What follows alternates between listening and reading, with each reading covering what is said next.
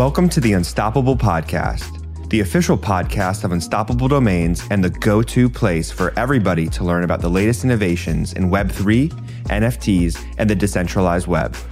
Join us each week to hear from experts, entrepreneurs, and the early-stage investors that are building the future on the blockchain.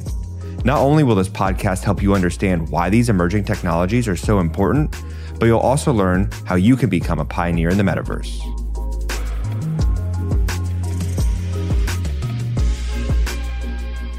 GM, welcome to the Unstoppable Podcast. My name is Josh Gordon. I'm your host, and this is a very special episode. I've been the host of the Unstoppable Podcast for almost a year now.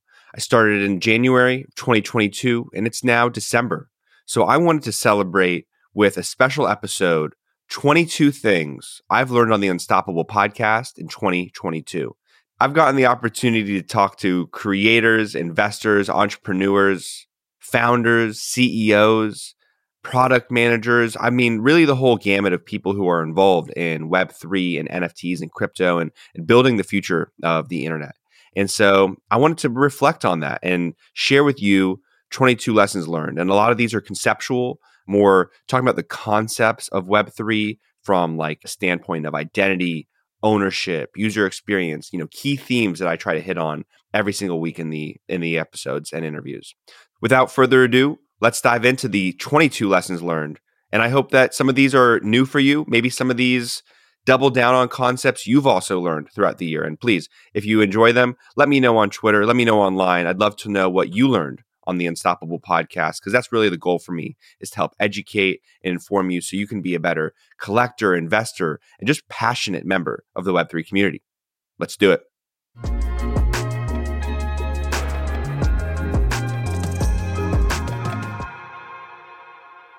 Lesson 1, human readable names are needed. And this comes from episode 117 with Matt Gould. Now, this was my very first episode as the host of the Unstoppable Podcast. And it was also the first time I got to talk with Matt, the CEO of Unstoppable Domains. Now, we jumped right into the identity deep end, and I left with conviction that NFT domains are one of Web3's most important use cases. Now, I believe everyone will be using crypto one day, and that means everyone will have wallets and public addresses with which they need to use to send and receive anything from tokens to NFTs. Now, sending crypto to a wallet address, and I'm gonna read my wallet address out here just to prove how ridiculous wallet addresses are. Sending crypto to 0xB13264F4AEC2F6B64D972A8C28889E. That's crazy. I mean, that is absolutely not a way to communicate. Imagine me trying to actually say that to someone. It's impossible. And so if that's the starting point, we've already lost the battle with crypto skeptics.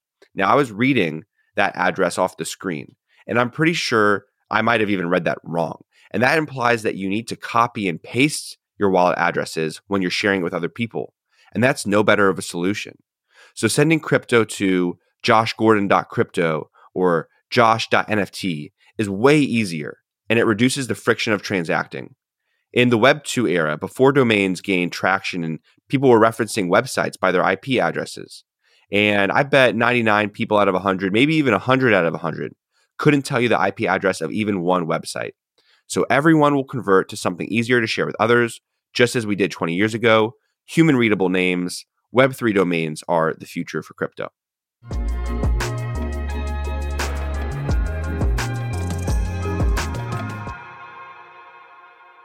Lesson number 2, indirection opens up a multi-chain world. This is from episode 117 as well with Matt Gould. I hadn't heard of this technical word before talking about it on the podcast. Indirection means that you can attach multiple crypto addresses across different networks and from many different wallets to one Web3 domain. Now, the flexibility allows you to have one place for other people to send all their payments to, whether it's Bitcoin, Ethereum, Solana, whatever the coin of the day is, can all go to yourname.crypto, yourname.nft. One of the downsides to .eth domains, to me, is their focus on the Ethereum blockchain. Yes, Ethereum was the dominant blockchain of the last bull run, and we've seen different blockchains emerge every cycle. And it's become apparent that for Web3 domains to be a real digital identifier, they need to be extendable to whatever blockchain you want to use and not just one. So being able to use a human readable name for wallet addresses across chains while being able to allow for the removal of friction of knowing which chain we're on, what the right public address is that we want to use based on, the chain or the token we're sending, that's going to reduce friction of simply using Web3 and will allow Web3 to gain more adoption. So I think that indirection and multi-chain world is a very important thing that I learned on the podcast.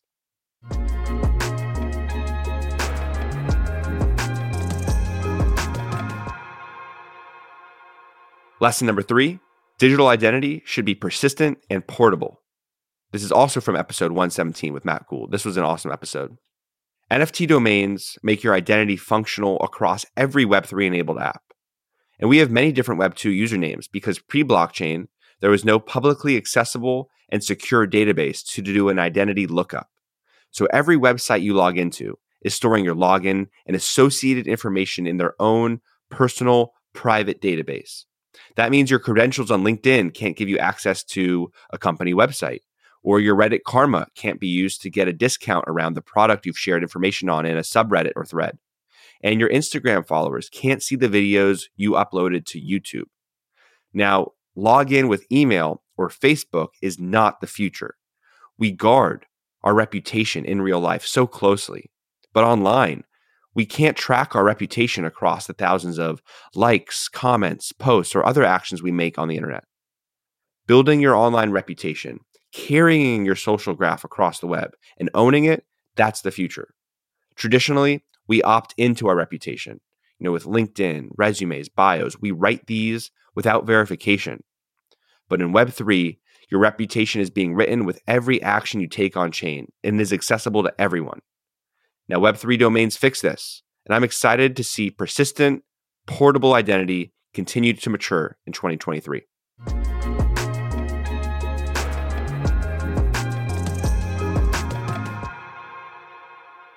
Lesson number 4, data should be permissioned, not taken. And this is also from episode 117 with Matt Gould. Once we have digital property rights, we'll want to buy, sell, and lease them. Having agency of your data allows you to monetize it, but this requires permissioning. You'll soon permission your data to apps and in return get improved customer experiences, personalized promotions, and at Unstoppable, we call these scopes. With certain integrations, when you log in with your Web3 domain, you can get asked by the application to permission certain data.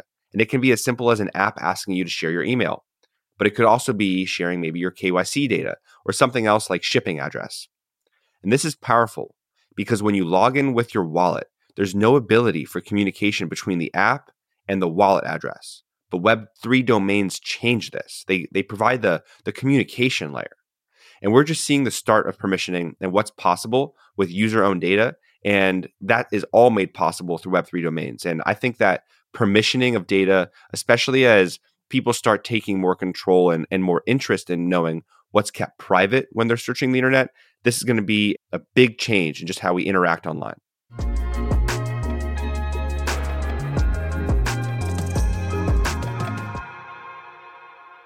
Lesson 5.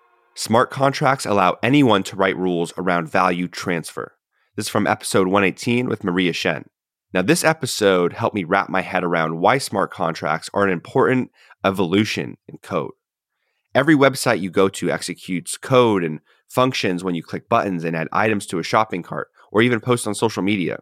Smart contracts take these executions and instead of them being controlled by an internal server, they're on the blockchain. So instead of putting your trust in a single company to stay out of bankruptcy or handle your transaction, you just need to trust the code, which is verifiable to anyone. And now, look, how accessible is this to verify to a non-technical person? That's another discussion. But on top of that, these transactions can be executed without any human input. And if a certain event happens, then a transaction is initiated. That means we can remove third-party intermediaries from so many processes that are ongoing on the internet. And what's interesting to me is that we can use the code to transfer anything of value, which could be money, art, data, access, So NFTs allow us to transfer value on the internet, and we're just seeing the beginning of this.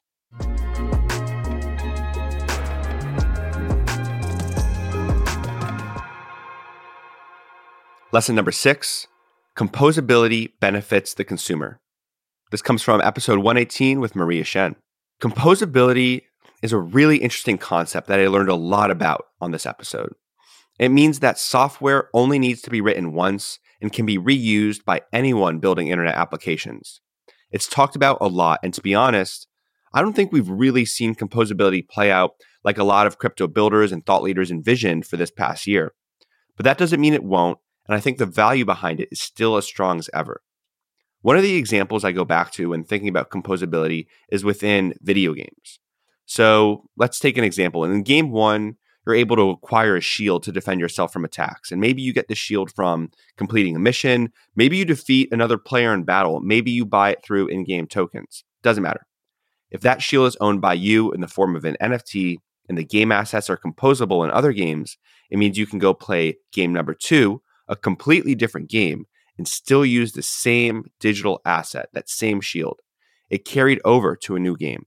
And maybe that shield has different uses or levels of protection. The asset itself is transferable wherever you go, and other game devs can build experiences on top of those assets you already have versus ones that only live within a custom-built environment. So this is exciting because third parties can create new products, experiences, services to benefit NFT holders all without coordination. No one has to ask for permission to build on top of an NFT asset. You simply can. And this might be the most valuable, function of composability. It's like owning a car that is stuck on a road that goes in a loop with no exits versus a car that has a fully built out infrastructure, and there's tons of construction workers building more highways and exits every single day. The car has more value on that road than it does on a single looped track. And besides gaming, NFT memberships can be highly leveraged in exciting ways. So think about Equinox as the gym. People who go there are usually considered wealthy. They like luxury experiences. They're healthy, etc. So usually near an Equinox, you can find maybe a smoothie or a juice shop. Well, if you own an NFT membership to something, we'll likely see complementary experiences built to benefit those holders and directly tap into that customer base. So for example, if you hold a Bored Ape Yacht Club membership token, you hold an ape or a mutant, we might see a clothing store built that only Bored Ape Yacht Club members can access, stuff like that, because we know BIAC people like streetwear, so we might see other streetwear companies pop up that benefit those holders.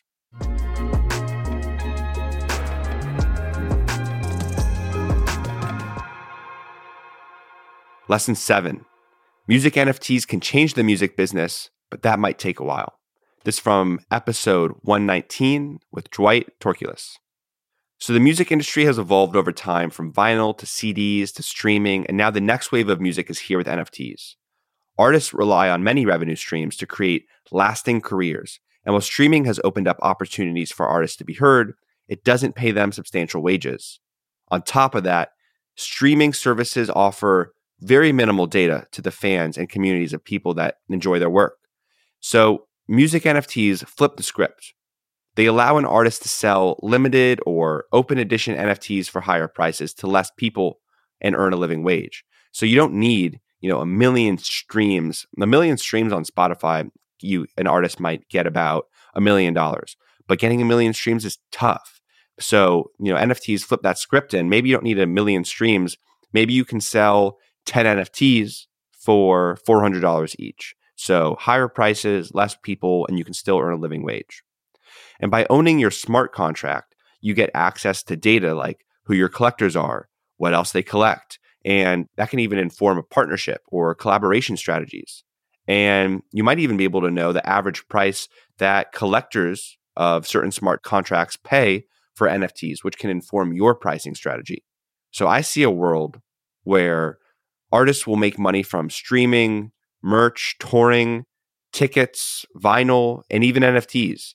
This adds a new revenue stream that creatives can capture. In 2022, we saw artists start to really experiment with this. We saw marketplaces pop up for selling music-specific NFTs.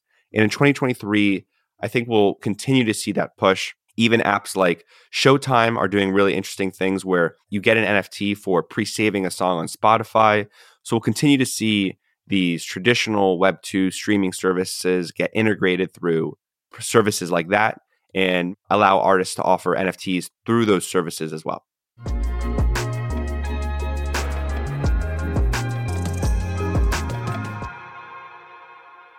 Lesson number 8, asset ownership is a foundational pillar of democracy. This is from episode 122 from Michael Lazzaro.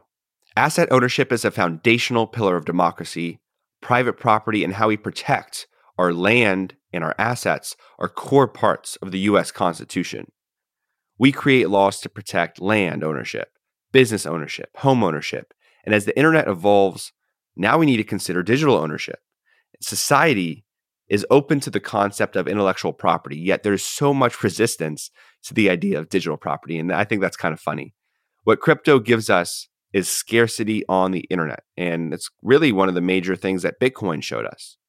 And NFTs just make it possible to own something that's digital, and that's not necessarily a financial token. So you can create NFTs, sell them, authenticate them, destroy them, and for democracy to really flourish in the internet age, we need to embrace the digital economy, whether it's a collectible, an avatar, digital clothes, a membership club, a title to a home or a car, a certificate of education. These items are property and not only can or will, but they are owned on the internet now. And will be very interesting to see regulation around this improve and really people's mindsets around assets and what that could be in a digital form.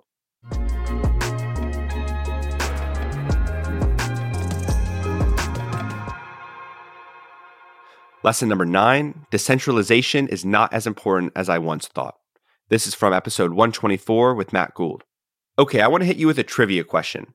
How many times is decentralization mentioned in the Bitcoin white paper? Take a guess.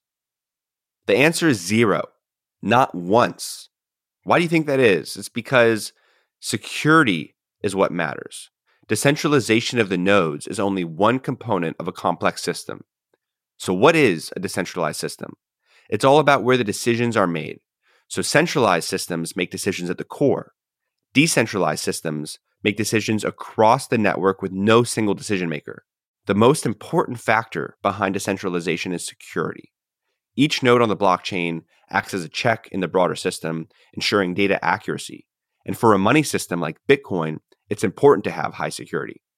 The downside, though, is that decentralization is not good for users. When you have a decentralized system and something goes wrong, there's no central authority to provide support. Like, who can I ask for a return, exchange, refund, product support? Usually that's no one. Right now, decentralization is bad on the user level, but good on the systems level. And furthermore, decentralized systems don't lead to equal distributions of power. So let's take this as an example. Think about mining. Large mining groups can actually control hash power. DAOs, decentralized autonomous organizations, can have large token holders who can determine the outcome in votes if they own the majority of the tokens. And we saw this in a bunch of examples in 2022. Even the ENS DAO, we saw major voting needed to happen for specific events. And either sometimes we saw a major token holder was able to vote for matters that involved themselves. And in other times, we saw major token holders not even participate in the vote, which really skewed the outcomes. Incentives can also change along the decentralization spectrum. Decentralization incentivizes the individual, but centralization incentivizes the representative. And sometimes a representative is who you want in charge. So let's recap decentralization and centralization here. Decentralization is good for security, protects minority voices, provides checks and balances, creates efficiency at the local level. It lowers dependency costs in the system and gives a voice to people closest to the problem. Centralization, on the other hand, benefits are lower costs, protects group rights, provides user support, and helps decisions be made faster and creates efficiency at the macro level.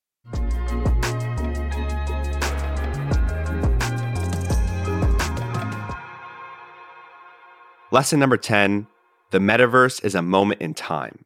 This is from episode 125 with Sean Purry. What is the metaverse? That's a big question. It was definitely one of the buzzwords of 2022, and Sean described it in a really interesting way. The metaverse is a moment in time. Communication, education, media, and relationships are digital. Crypto brings your assets to the digital world. And the metaverse is the shift over time where people care more about our digital lives than our physical lives. So Sean thinks that if we stay on this trajectory we're on for the next 10, 20 years, we'll cross over into the metaverse, the moment in time where digital matters more than physical. Our attention used to be 99% of our attention was in our physical environment, but then TVs came, computers got introduced to our life, phones, and now our attention has really been sucked from physical to digital, and we really maybe only spend 50% of our time and attention in the physical world. And where our attention goes, Sean says, our energy flows. So if 50% of our attention is on our digital screen, then 50% of our energy will go to our digital life. And I thought this was really just a fresh take on the metaverse.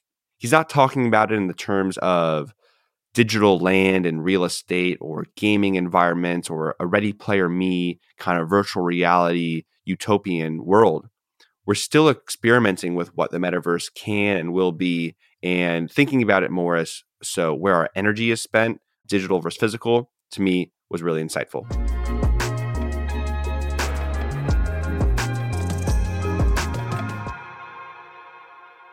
Lesson 11, the gaming industry is poised for disruption by NFTs.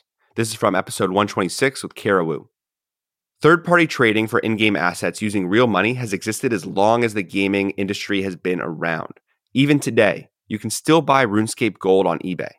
Back in 2009 in Venezuela, people were using RuneScape Gold instead of the local currency because of how volatile the bolivar was.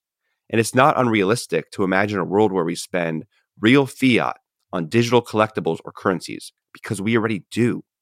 The principles of ownership and composability are what makes the technology and industry a great match.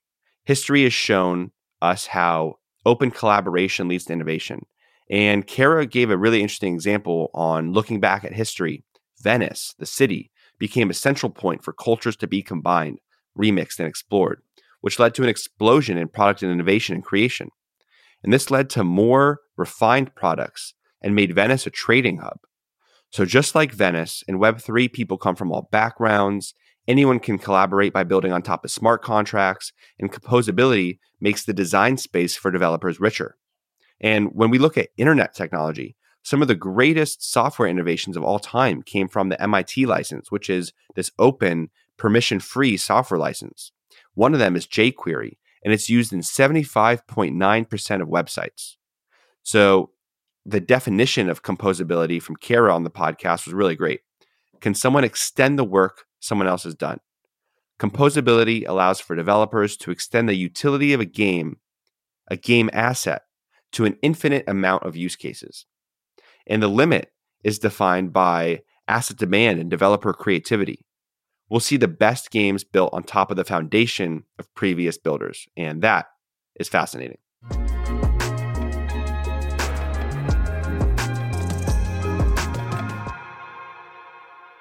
Lesson 12, NFTs and washing machines have a lot in common. This is from episode 131 with Arthur Kamara. NFTs and washing machines have a lot more in common than you think. The killer app for electricity was the light bulb. Homes were even built with sockets in the ceiling just for them. But then appliances came about, and their user experience was terrible. So let's talk about washing machines as an appliance example. The first ones were bulky, dangerous, they spilled water, they had to be kept outside. And to start them, you needed to unscrew your light bulb and screw in the washing machine cord. Switches hadn't even been invented yet. The washing machine had bad user experience and so many problems, and people could have criticized the washing machine and said they're bad, they're not useful.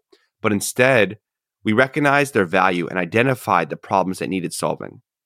Outlets were built, on and off switches were added, and the appliance industry had flourished. And I think NFTs are at the same point in the innovation cycle as washing machines were in the 1900s, like 1908. There's a lot of problems. But if we're here for the long term, then those problems are something that we can solve. User experience is clunky. Safety needs to be improved. Onboarding people should be simple. And there's so much to be built. But just like washing machines, NFTs can be an integral part of our life. And these problems can be solved over time.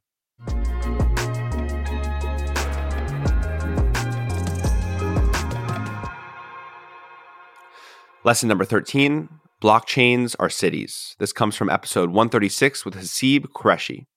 Major cities in the US are known for different characteristics, things to do, use cases, career types, and blockchains are no different. Solana is LA, Ethereum is New York City, Near is San Francisco, and Avalanche is Chicago. If you imagine each blockchain as a different city, the biggest thing that's missing is a highway system connecting them. So when looking at Ethereum, it's Manhattan. New York City is old, it's expensive and congested, and everyone complains about it, but it's the place to be in America. Ethereum is slow, has high gas fees, but it's where the best NFTs are. The biggest DeFi protocols and NFT projects are on Ethereum, and these cities, or blockchains, were just founded. We're discovering what their identities are. We'll live in a multi-chain world. Just like the question of which server your internet app is on has been completely abstracted from the user, eventually this will also be true for blockchains. The end game is operating on the blockchain without knowing which one we're on.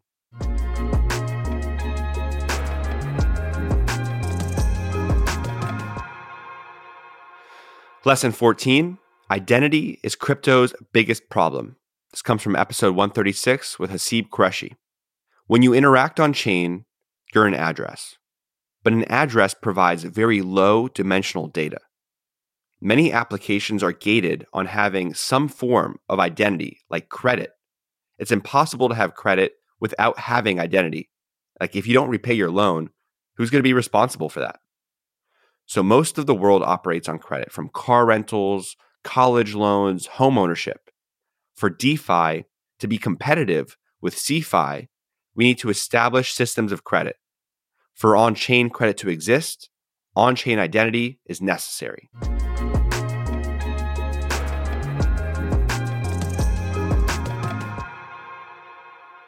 Lesson 15. NFTs will have a greater impact on society than the printing press. This is from episode 139 with Josh Rosenthal. The printing press is regarded as the most important innovation of the second millennium. I interviewed PhD historian Josh Rosenthal, and he believes NFTs are even more important than that. Renaissance means rebirth. The rebirth was focused around 3 pillars. I'm going to walk you through them. Identity, your view of self was static. Value, power was concentrated in the hands of few. And communication, information was held in physical documents that required permission to access. Now, we're going through a crypto renaissance, and pillars of society are shifting again. So identity, your view of self is now fluid and your digital self matters. Value, access to power is open via these internet networks to creators. Communication, information lives on-chain with verifiable sources and owners. Josh goes as far as even comparing the internet to modern-day indentured servitude. Indentured farmers had no freedom to move outside the network they served. The internet operates in the same way. We don't own our data. We're locked into platforms. And masters like the Facebooks, the Googles, the Amazons of the world, they control our feed. Crypto's changing this though. Crypto is following the same patterns as Renaissance movements of the past. We've lowered the bar to create, from monks writing manuscripts to the printing press to self-hosting websites, social media, to now we have user-owned smart contracts. And this is the beginning of the crypto renaissance. And NFTs are going to further open up global communication while adding value, ownership, and identity to what we create and share.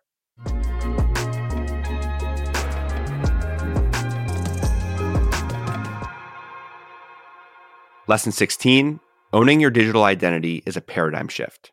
This is from episode 141 with Scott Commoners. Ownership means your identity is portable. It moves around with you. It's persistent. It doesn't go away. It's linked to reputation. It's not just, I am Josh. Now we can answer, who is Josh? So much of our Web2 online activity is our identity. Posting photos to Instagram, updating resumes on LinkedIn, we're creating these receptacles of identity, but they live online within the frame they're within. They're siloed, and we can't control them. When you own your digital identity, you take it with you to any new valuable platform.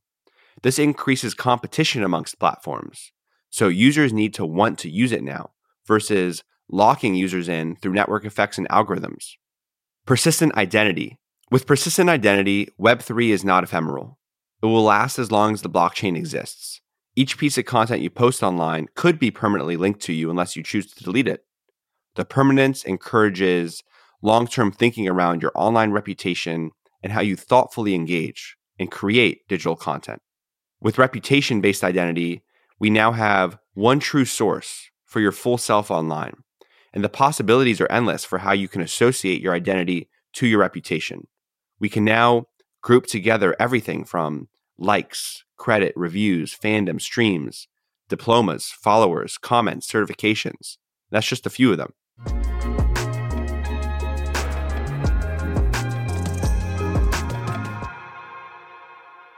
Lesson 17, Problems in Web3. This is from episode 146 with Derek Walkush. Crypto has its problems too, and I learned a lot of them on the podcast. Two major problems in crypto are scalability. Most think about transactions per second when it comes to this, and usability. Are these new products intuitive? Scalability saw massive improvements in the last year. We now have Polygon zero knowledge EVM on the horizon, all L1s and rollup L2s, and there's a clear path to faster transactions. With usability, there's a lot that needs to be solved for, and it has not progressed as much this year. It still feels like we're using crypto, and there are user experience improvements across the board that need to be addressed, mainly with wallets.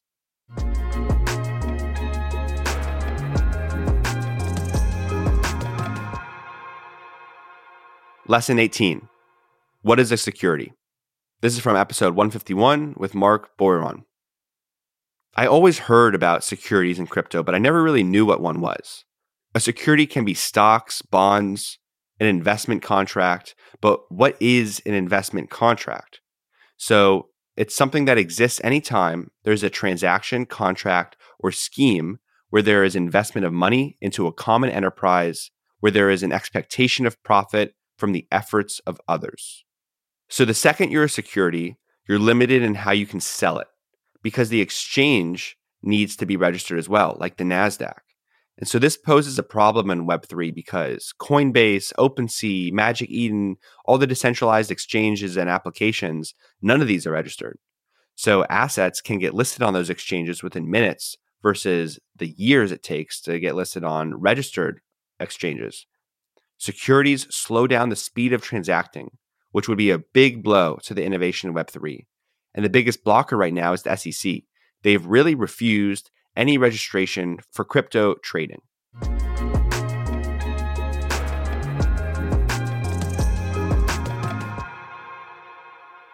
Lesson 19, The Potential for NFT Domains. This is from episode 152 with Andrew Rosener. I spoke with Andrew, who's a Web2 domain investor, about the potential for Web3 domains. Traditional Web2 domains are for businesses, but Web3 domains are for businesses and people, and the market is so much wider here. This yields a market that is way bigger than the current domain industry, and if you believe every internet user will be a crypto user, then you will also need to own your Web3 domain. So let's talk about Web3 domain utility. Well, first, for Web2, it brings brand awareness and access to information. For Web3, they provide digital ownership, digital identity, data ownership, crypto payments, and an NFT domain is about so much more than sending and receiving money. The utilities are just starting to stack up.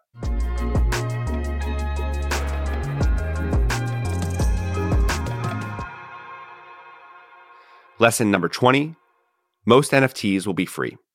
This is from episode 154 with Adam Levy. Free NFTs are the ultimate Web3 creator strategy. It's more powerful to give than to take. Free NFTs can be thought of as a top-level funnel, and from there you can provide more utility and have a group of people to build deeper relationships with. Free NFTs can be given to fans. Content can be made free and collectible. Event registration RSVPs can be free. There's so many options here. Free NFTs will be used to grow collector bases, and from there, creators can figure out paid promotions further down the funnel. Ultimately, Web 2 has to be used with Web 3. So for Web 2, you can think of it about getting your messaging out. And then for Web 3, it's how do we capture value from that audience that we're able to reach. Web 2 helps build your audience, and Web 3 allows you to build interesting crypto experiences for them.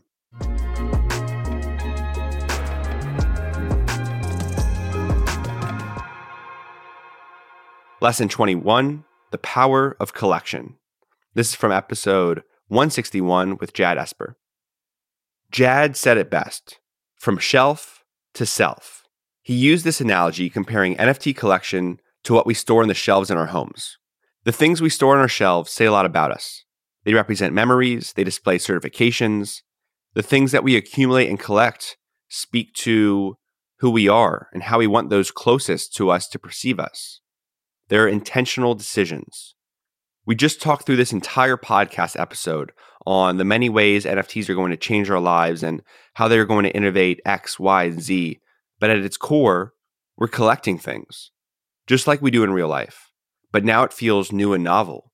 When I think about from shelf to self, it reframes it for me, and it all becomes simpler. It's an obvious evolution to what we're already doing. Some things we collect on our shelves will be free. Some will be gifts. Some of these will be expensive things. Some will hold forever, and some will just keep until the next time we do spring cleaning. Some of these items on our shelves we'll use and put back. Some of them we'll save for a special occasion. So when people ask me, why NFTs? I'll remind them that we've been collecting things on our shelves for years, and this is no different.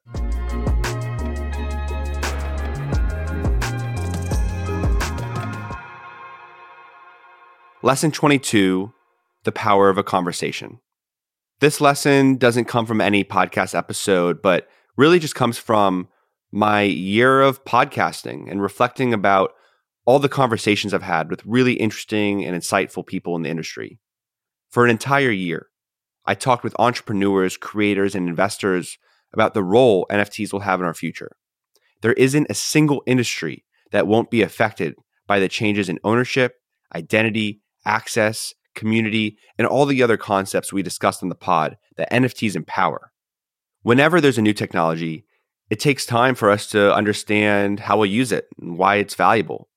A lot of people are quick to write off crypto. Its failures have been public and brazen. Yet people keep trying to find ways for the tech to impact lives and are determined to build, including us at Unstoppable Domains.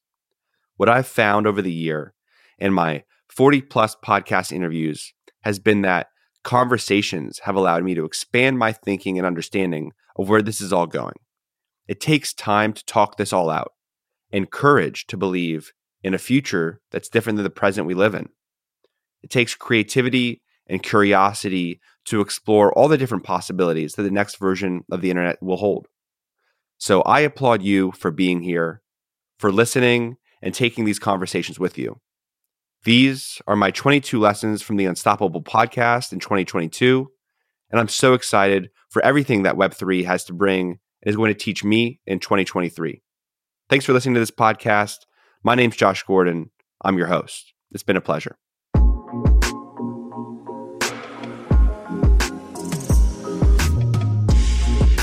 I hope you've enjoyed this episode of the Unstoppable podcast. If something we said today resonated with you, please leave us a review, subscribe, and share this with your friends. And remember, this conversation doesn't have to end here. Tweet us your questions, thoughts, and ideas to Unstoppable Web. I look forward to hearing from you, and thank you so much for listening.